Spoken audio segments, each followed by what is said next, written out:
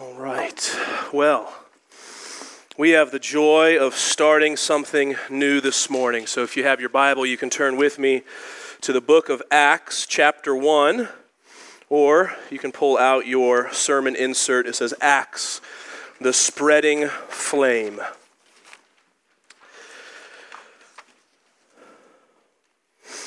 As we embark on this very likely multi-year adventure, I thought it wise to start our time this morning with another adventure that you may be aware of. That is the adventure contained in J.R.R. Tolkien's The Hobbit. The Hobbit tells the story of a hobbit. The hobbit's a half-man, a small man named Bilbo Baggins. Bilbo teams up with the wizard Gandalf and 13 dwarves as they attempt to retake the dwarves' treasure and homeland from the treacherous, evil dragon, Smaug. Tolkien opens The Hobbit this way. Quote, "This hobbit was a very well-to-do hobbit, and his name was Baggins. The Bagginses had lived in the neighborhood of the hill for time out of mind, and people considered them very respectable, not only because they were rich, but also because they never had any adventures or did anything unexpected. You could tell what a Baggins would say on any question without the bother of asking him. This, talking about the Hobbit, this is a story of how a Baggins had an adventure and found himself doing and saying things altogether unexpected. He may have lost the neighbor's respect, but he gained, well, you will see whether he gained anything in the end. What ensues after this, if you've read it or watched the OK film adaptation of The Hobbit, what ensues is a lengthy scene of those 13 dwarves arriving one at a time with a knock at Bilbo's door at the behest of Gandalf. And without the permission or knowledge of Bilbo, these dwarves arrive one at a time at his house. It's kind of a comical scene. Another knock, and Bilbo's like, again? Dwalin, Balin, Fili, Kili, Dori, Nori, Ori, Owen, Glowin, Bifur, Bomber, and Thorin arrive one at a time. Bilbo's home then functions as the starting base, the launching pad for this unexpected adventure. Now, during the retelling of the dwarves' situation and their desire to take their homeland and what happened to them, the dwarves sing a song. You can imagine the deep, humming, drumming voice of them singing about the misty mountains, the caverns in which they lived, their lost treasure, and the fire of the dragon, Smaug, that drove them out.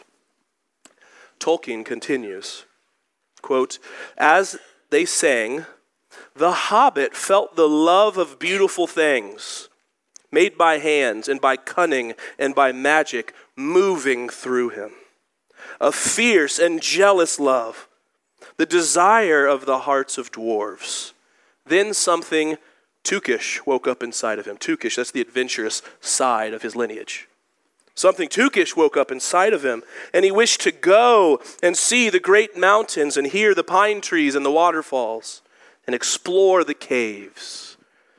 Bilbo wanted to wear a sword instead of a walking stick.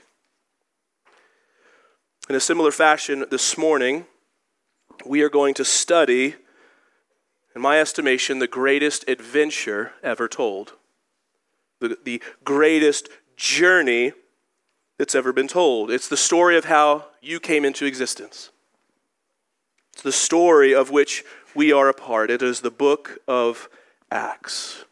The book of Acts tells the journey, the unexpected journey, often, of God's first church members as they set the world ablaze for the fame of Jesus.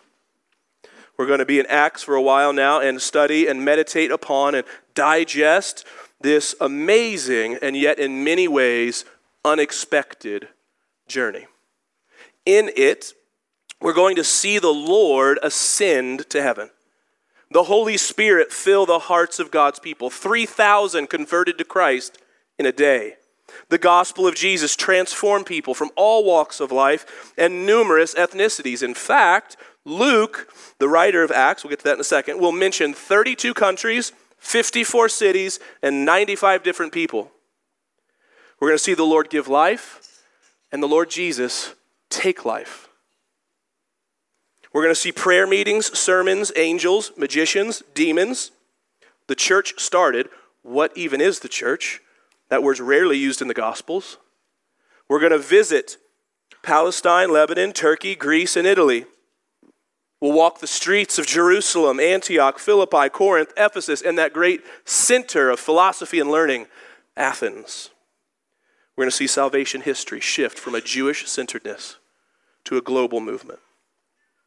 We're going to see the New Testament church spring to life and spread like wildfire to the ends of the earth.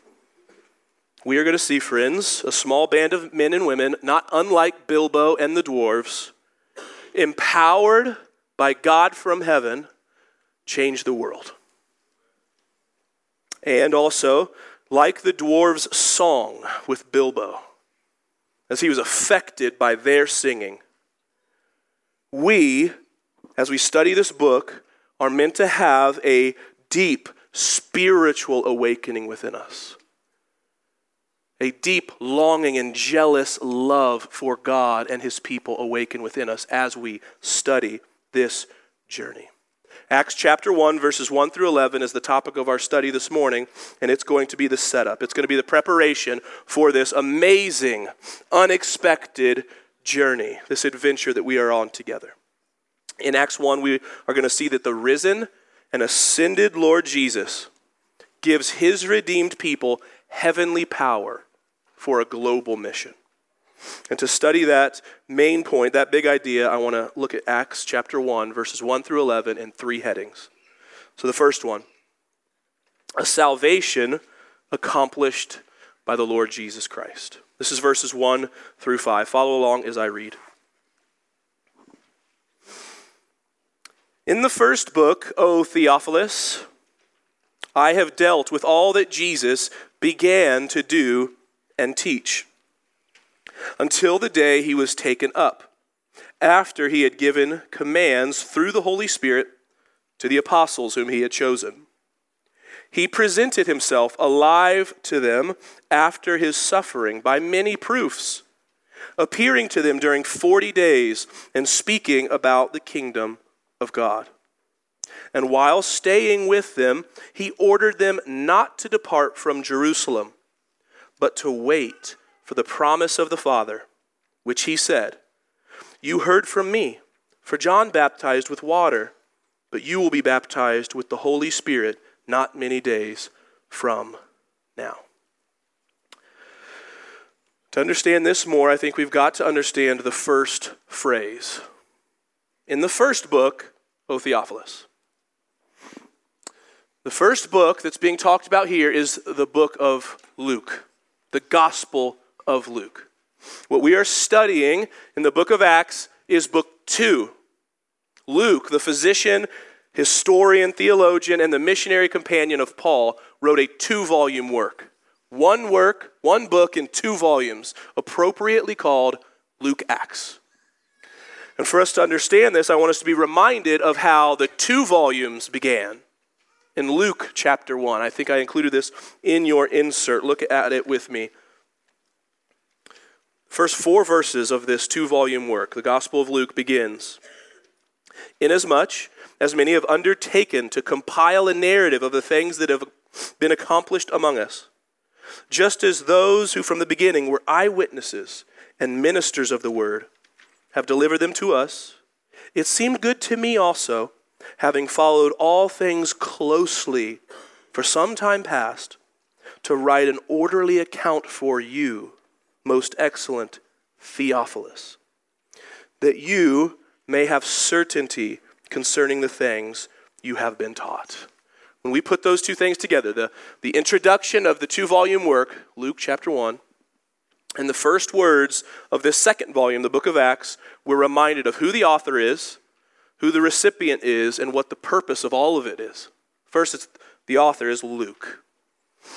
The Gospel of Luke and the Acts of the Apostles is written by Luke. Ever since the 2nd century on until very recently, there's been widespread agreement that Luke is the author.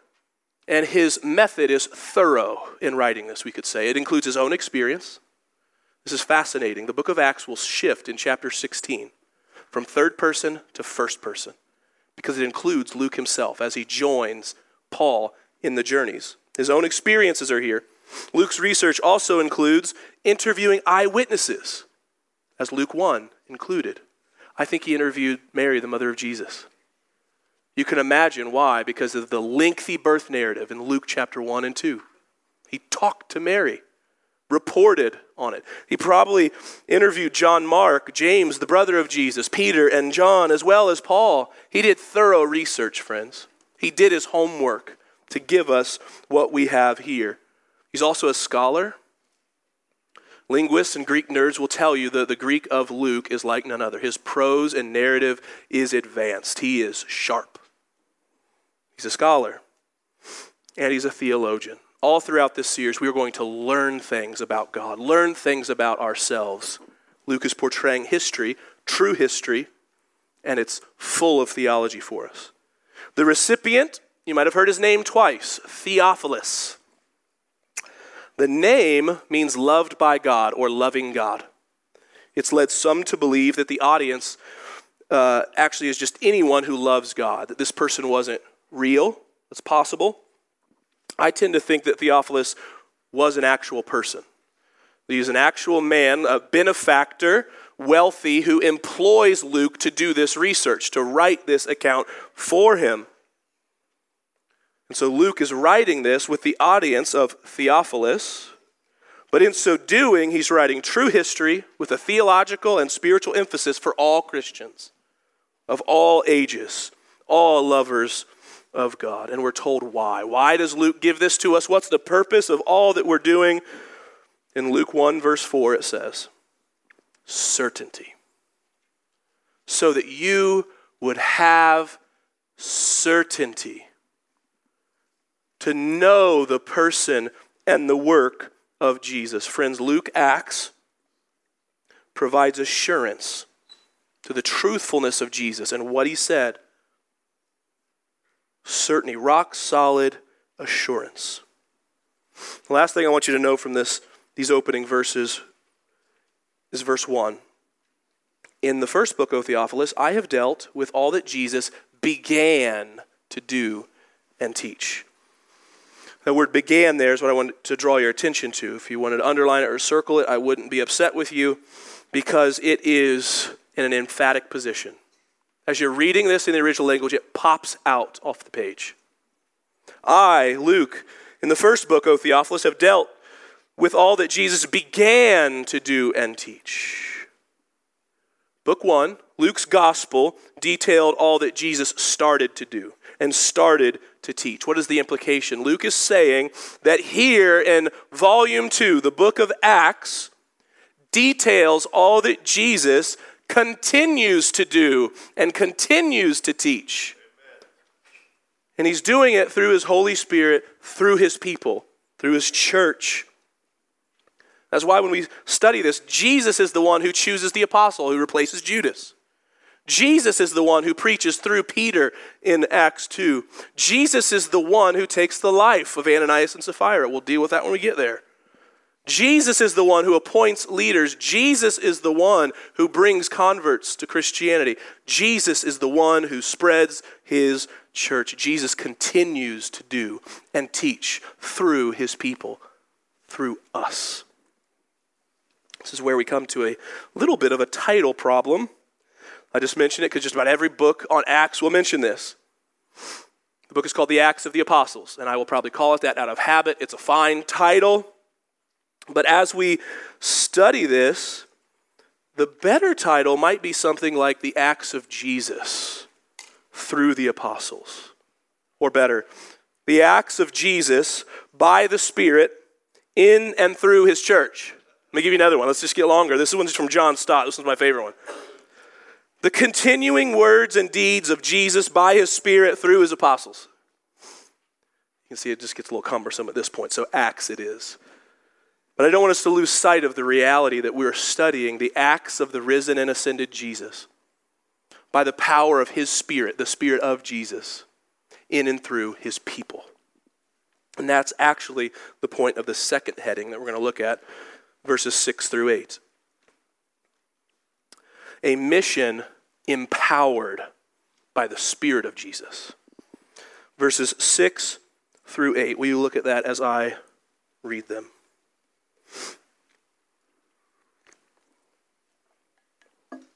So when they had come together, they asked him, Lord, will you at this time restore the kingdom of Israel? Restore the kingdom to Israel, sorry. He said to them, it is not for you to know times or seasons that the Father has fixed by his own authority. But you will receive power when the Holy Spirit has come upon you. And you will be my witnesses in Jerusalem and in all Judea and Samaria and to the end of the earth. Verse 6 says when they'd come together, just ahead, if we've read ahead in verse 12, we're told that coming together is on the Mount of Olives, the mount called Olivet. It's an important location. In just a few moments, we're going to see something really crazy happen. But they ask a question. Now, I do want to pause and make an aside here. It's super easy to make fun of the disciples, right? Especially Peter, putting his foot in his mouth quite a bit. They do seem dull at times, but I actually want to be slow to do that here. And I'll tell you why. I feel for them. They ask, Lord, will you at this time restore the kingdom to Israel? John Calvin, the 16th century reformer, argues that there are as many errors as there are words in that question. He's largely right, and I'm really, really slow to disagree with the John Calvin. And I actually get what he's going at here. But I want to say I can't help but understand their question. Jesus died for sinners on the cross, and he didn't stay dead. He rose again. And he spends 40 days talking to them about the Holy Spirit that is going to come upon them and the kingdom of God that is here. What do a bunch of Jews think when they hear all of this language? The kingdom is here. A new King David's going to rise up. The promise of the Father from heaven. The Spirit is going to come upon us. The Jewish community thinks it's here. The golden age. The new David is here. God is going to defeat our enemies. Take that, Rome. God's going to put his Messiah King, the greater David, on the throne. Give us the Holy Spirit. Establish peace. It's here. Yes.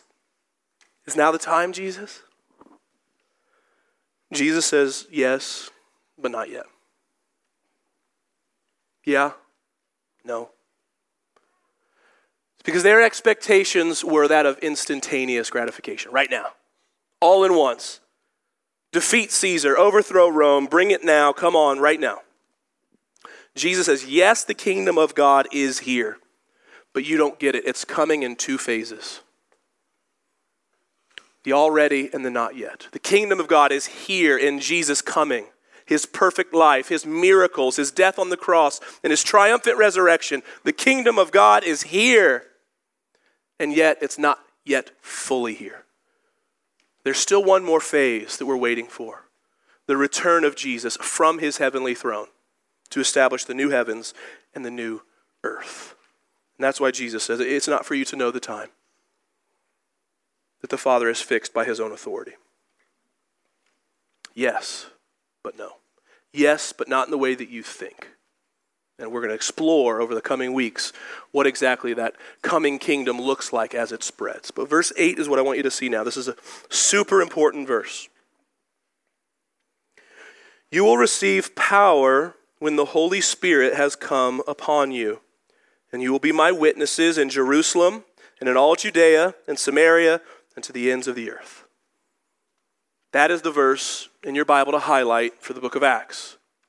For two main reasons. One, it is the explanation of our power source.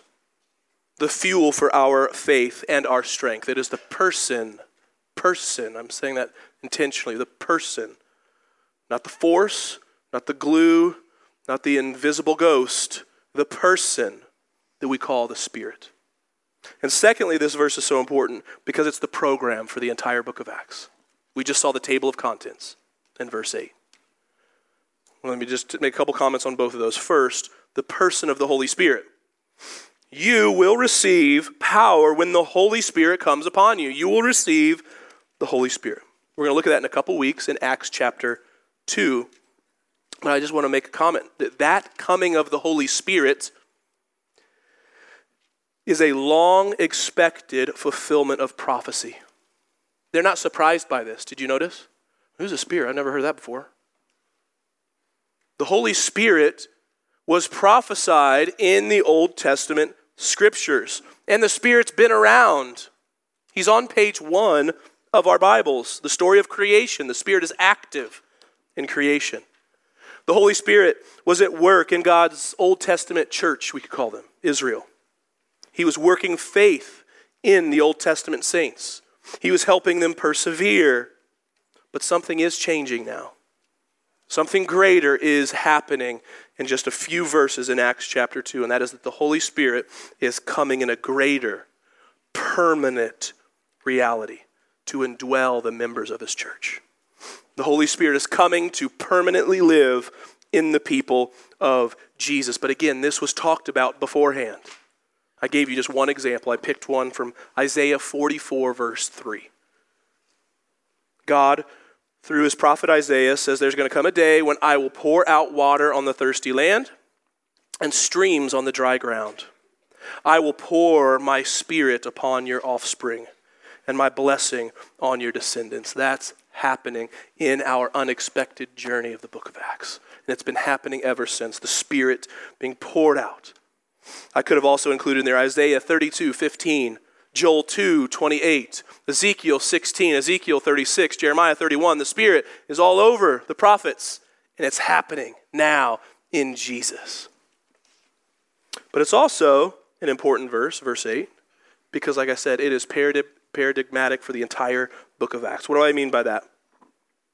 You will be my witnesses in Jerusalem and in all Judea and Samaria and to the end of the earth.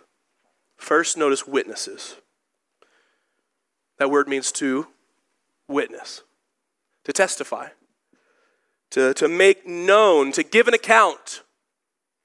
The mission of the church and the mission of the people of God, as we're going to see in Acts, empowered by the Spirit of God, is to give witness to Jesus Christ and all that he has done. We are to make much of, to testify, give account of the person and works of Jesus, who was crucified, risen, ascended, and he's now currently reigning in glory. It is a verbal witness. Yes, we live Jesus. Yes, we show Jesus. But to be witnesses is to open our mouths and speak of him who is beautiful and glorious and worthy and who saved us. We, getting this from 1 Peter 2:9, we could say, are a display people. The church, Peter uses the language of priests. We're like a kingdom of priests on display for the world. Come check out what it looks like to be forgiven, free, and restored. To love one another well. Witness to Jesus. We have a spiritual mission, friends. What I want to draw your attention to is the Jerusalem and in all Judea and Samaria to the ends of the earth. That is the mission statement. What we're going to see in this unexpected journey is a handful of people in Jerusalem spread to millions across the globe and billions through time. And guess what happens throughout the book of Acts? Exactly verse 8. Acts 2 through 7 is Jerusalem. Acts 8 through 12 is Judea and Samaria. Acts 13 to the end of the book is the end of the earth, known to them at the time. And it doesn't stop there. Though Acts 28 does stop in Rome, Paul's eyes are lifted to Spain and beyond. And we know that the mission of the church continued beyond the city of Rome. How do I know that? You're here. That's why this unexpected journey is so important and so crucial because it's how you got here. The book of Acts is going to tell us how the message of Jesus got to your parents if you were raised in a Christian home. The message of Acts tells us how the good news of Jesus got to your and my ears. This is the story of an unexpected and yet great adventure. We are called, friends, as the church, until Christ sees fit to return, we are on a mission, called to be a light to the nations, here and abroad. I use this word importantly and intentionally. We should consume ourselves with the spiritual calling that Christ puts on the church, to be witnesses of him. Enjoy him, make much of him. Delight in him, tell others about him. Love him and show him.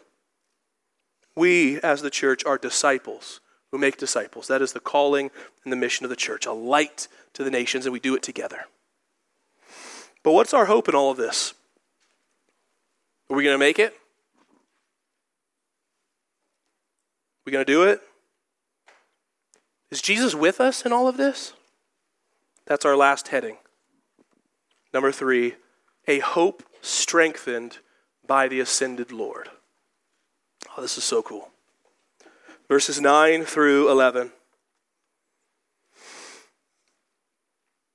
And when he had said these things, as they were looking on, he was lifted up, and a cloud took him out of their sight. And while they were gazing into heaven, as he went, behold, 2 men stood by them in white robes, and said, Men of Galilee, why do you stand looking into heaven? This Jesus who was taken up from you into heaven will come in the same way as you saw him go into heaven. This is what we call the ascension. It is really, really important to Luke. Why? Because he closes book 1 with it. The last words of Luke's gospel is the ascension. We'll end our time with looking at that. But then Acts volume 2 opens. So you don't forget ascension. And yet, the ascension is a vastly understudied topic. That's part observation, part confession on my behalf. I love talking about the cross and the resurrection. I love speaking of the church and our mission. When was the last time you spent unhurried time thinking and dwelling on the ascension? As a matter of fact, I surveyed 5 of the most popular and well done, in my opinion, study Bibles this past week. Study Bibles will often include articles in them, teachings on vital things in theology. The articles in these 5 study Bibles that I looked at included holiness, the Trinity, authority of Scripture, Satan, the fall of man, total depravity, covenants. David got one. The image of God, the soul, election, Holy Spirit, regeneration, spiritual warfare, on and on and on and on. Good things. Not one of them had an article on the ascension.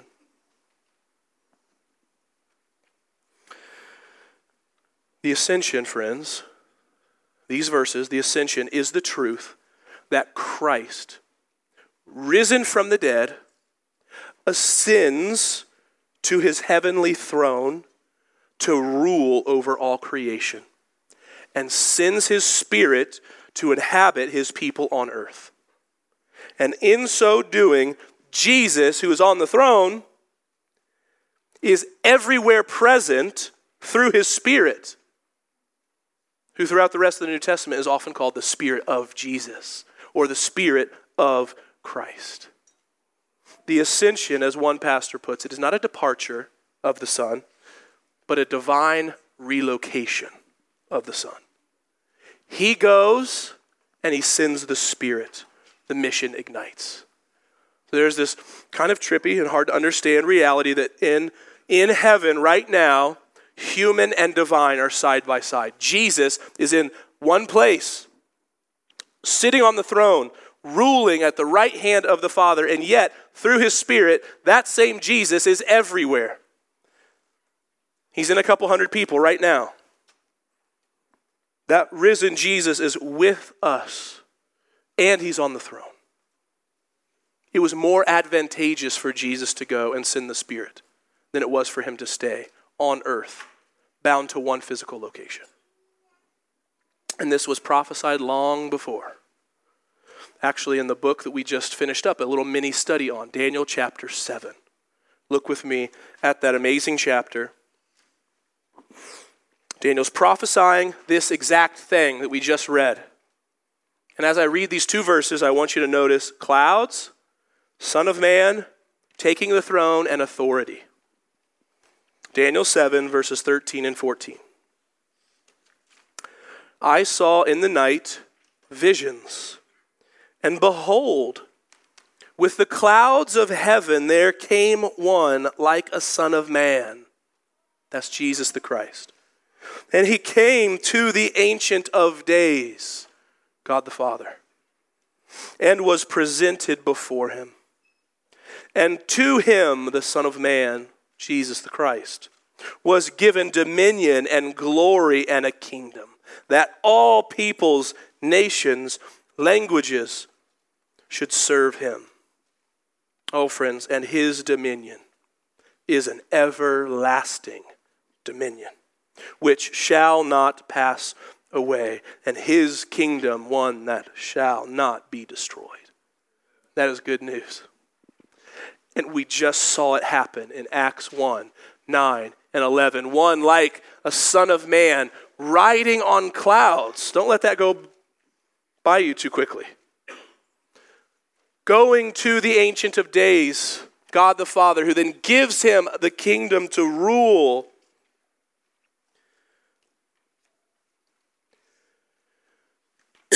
Excuse me. This scene, friends, is the truth that Jesus is on the throne.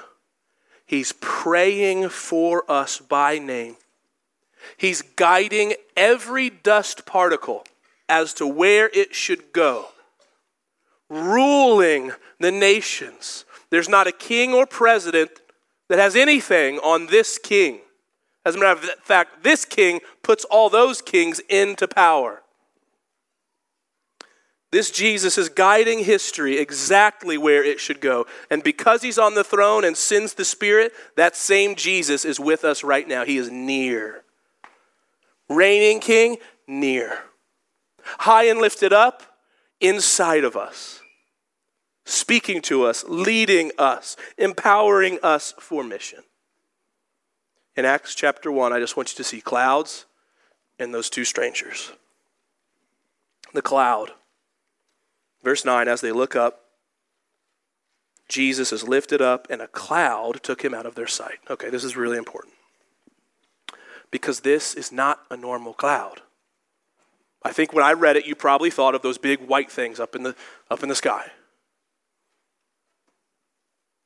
We've met clouds before in the Bible.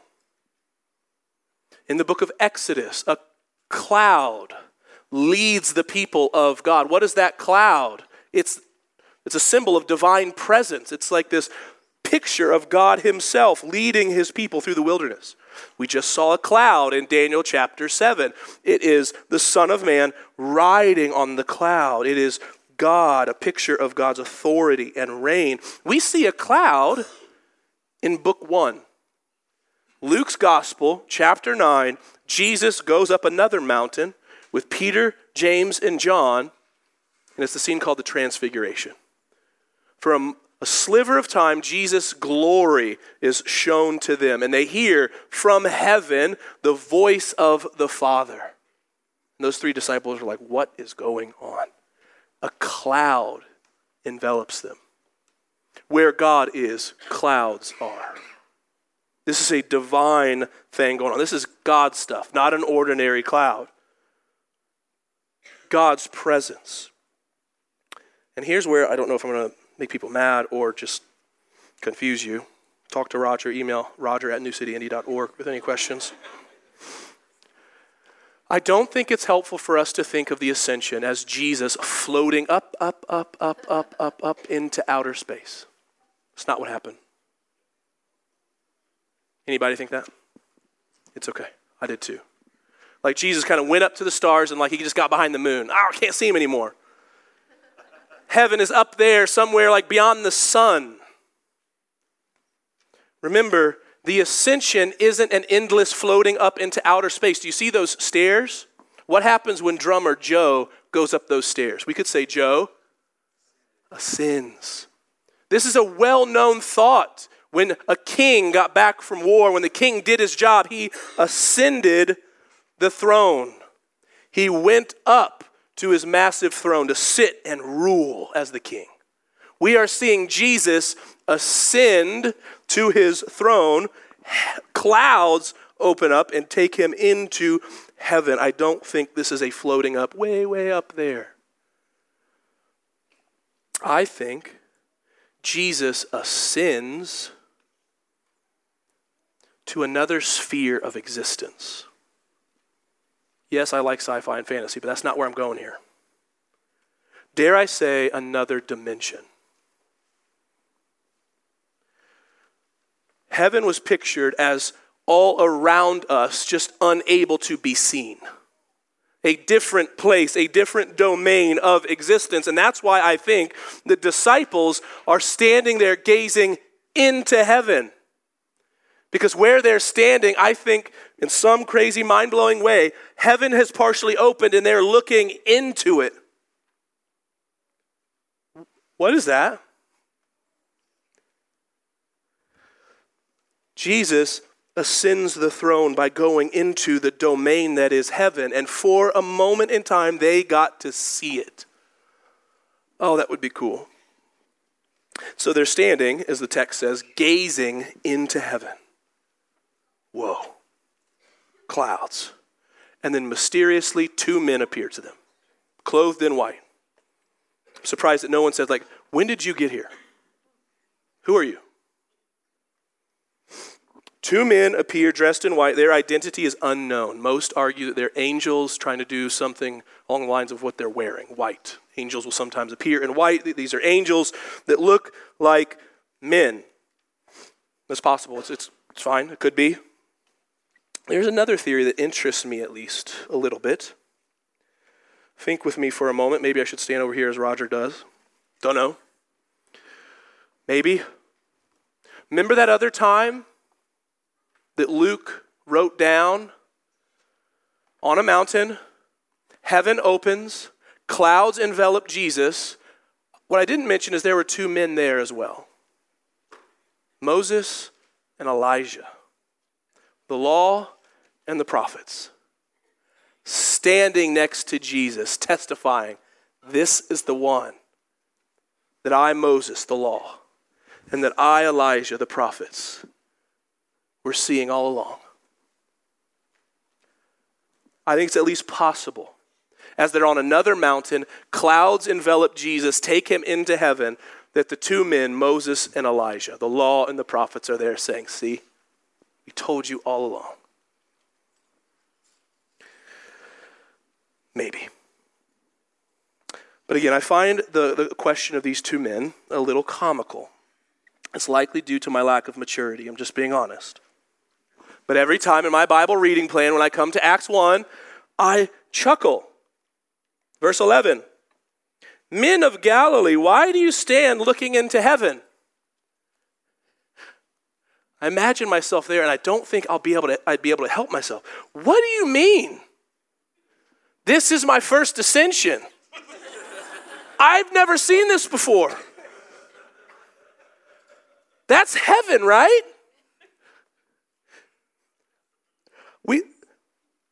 I don't know about you two fellas, but we get around on foot. Maybe donkey, not clouds. This is truly a glorious moment. And to the credit of these angels or Moses and Elijah, they're saying, it's time to get to work now. You see the ascension. Go back to Jerusalem, as Jesus said, don't leave, because the Holy Spirit is going to come upon you in power.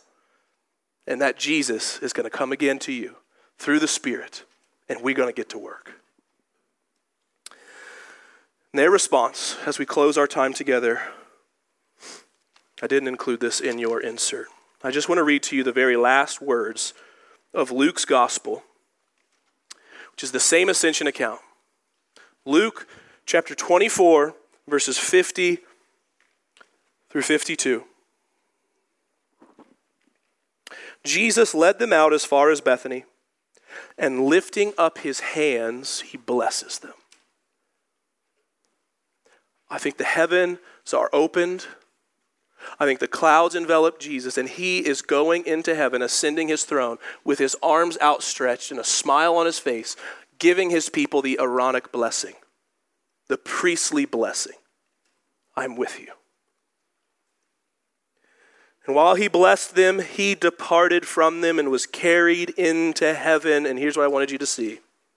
And they worshiped him and returned to Jerusalem with great joy.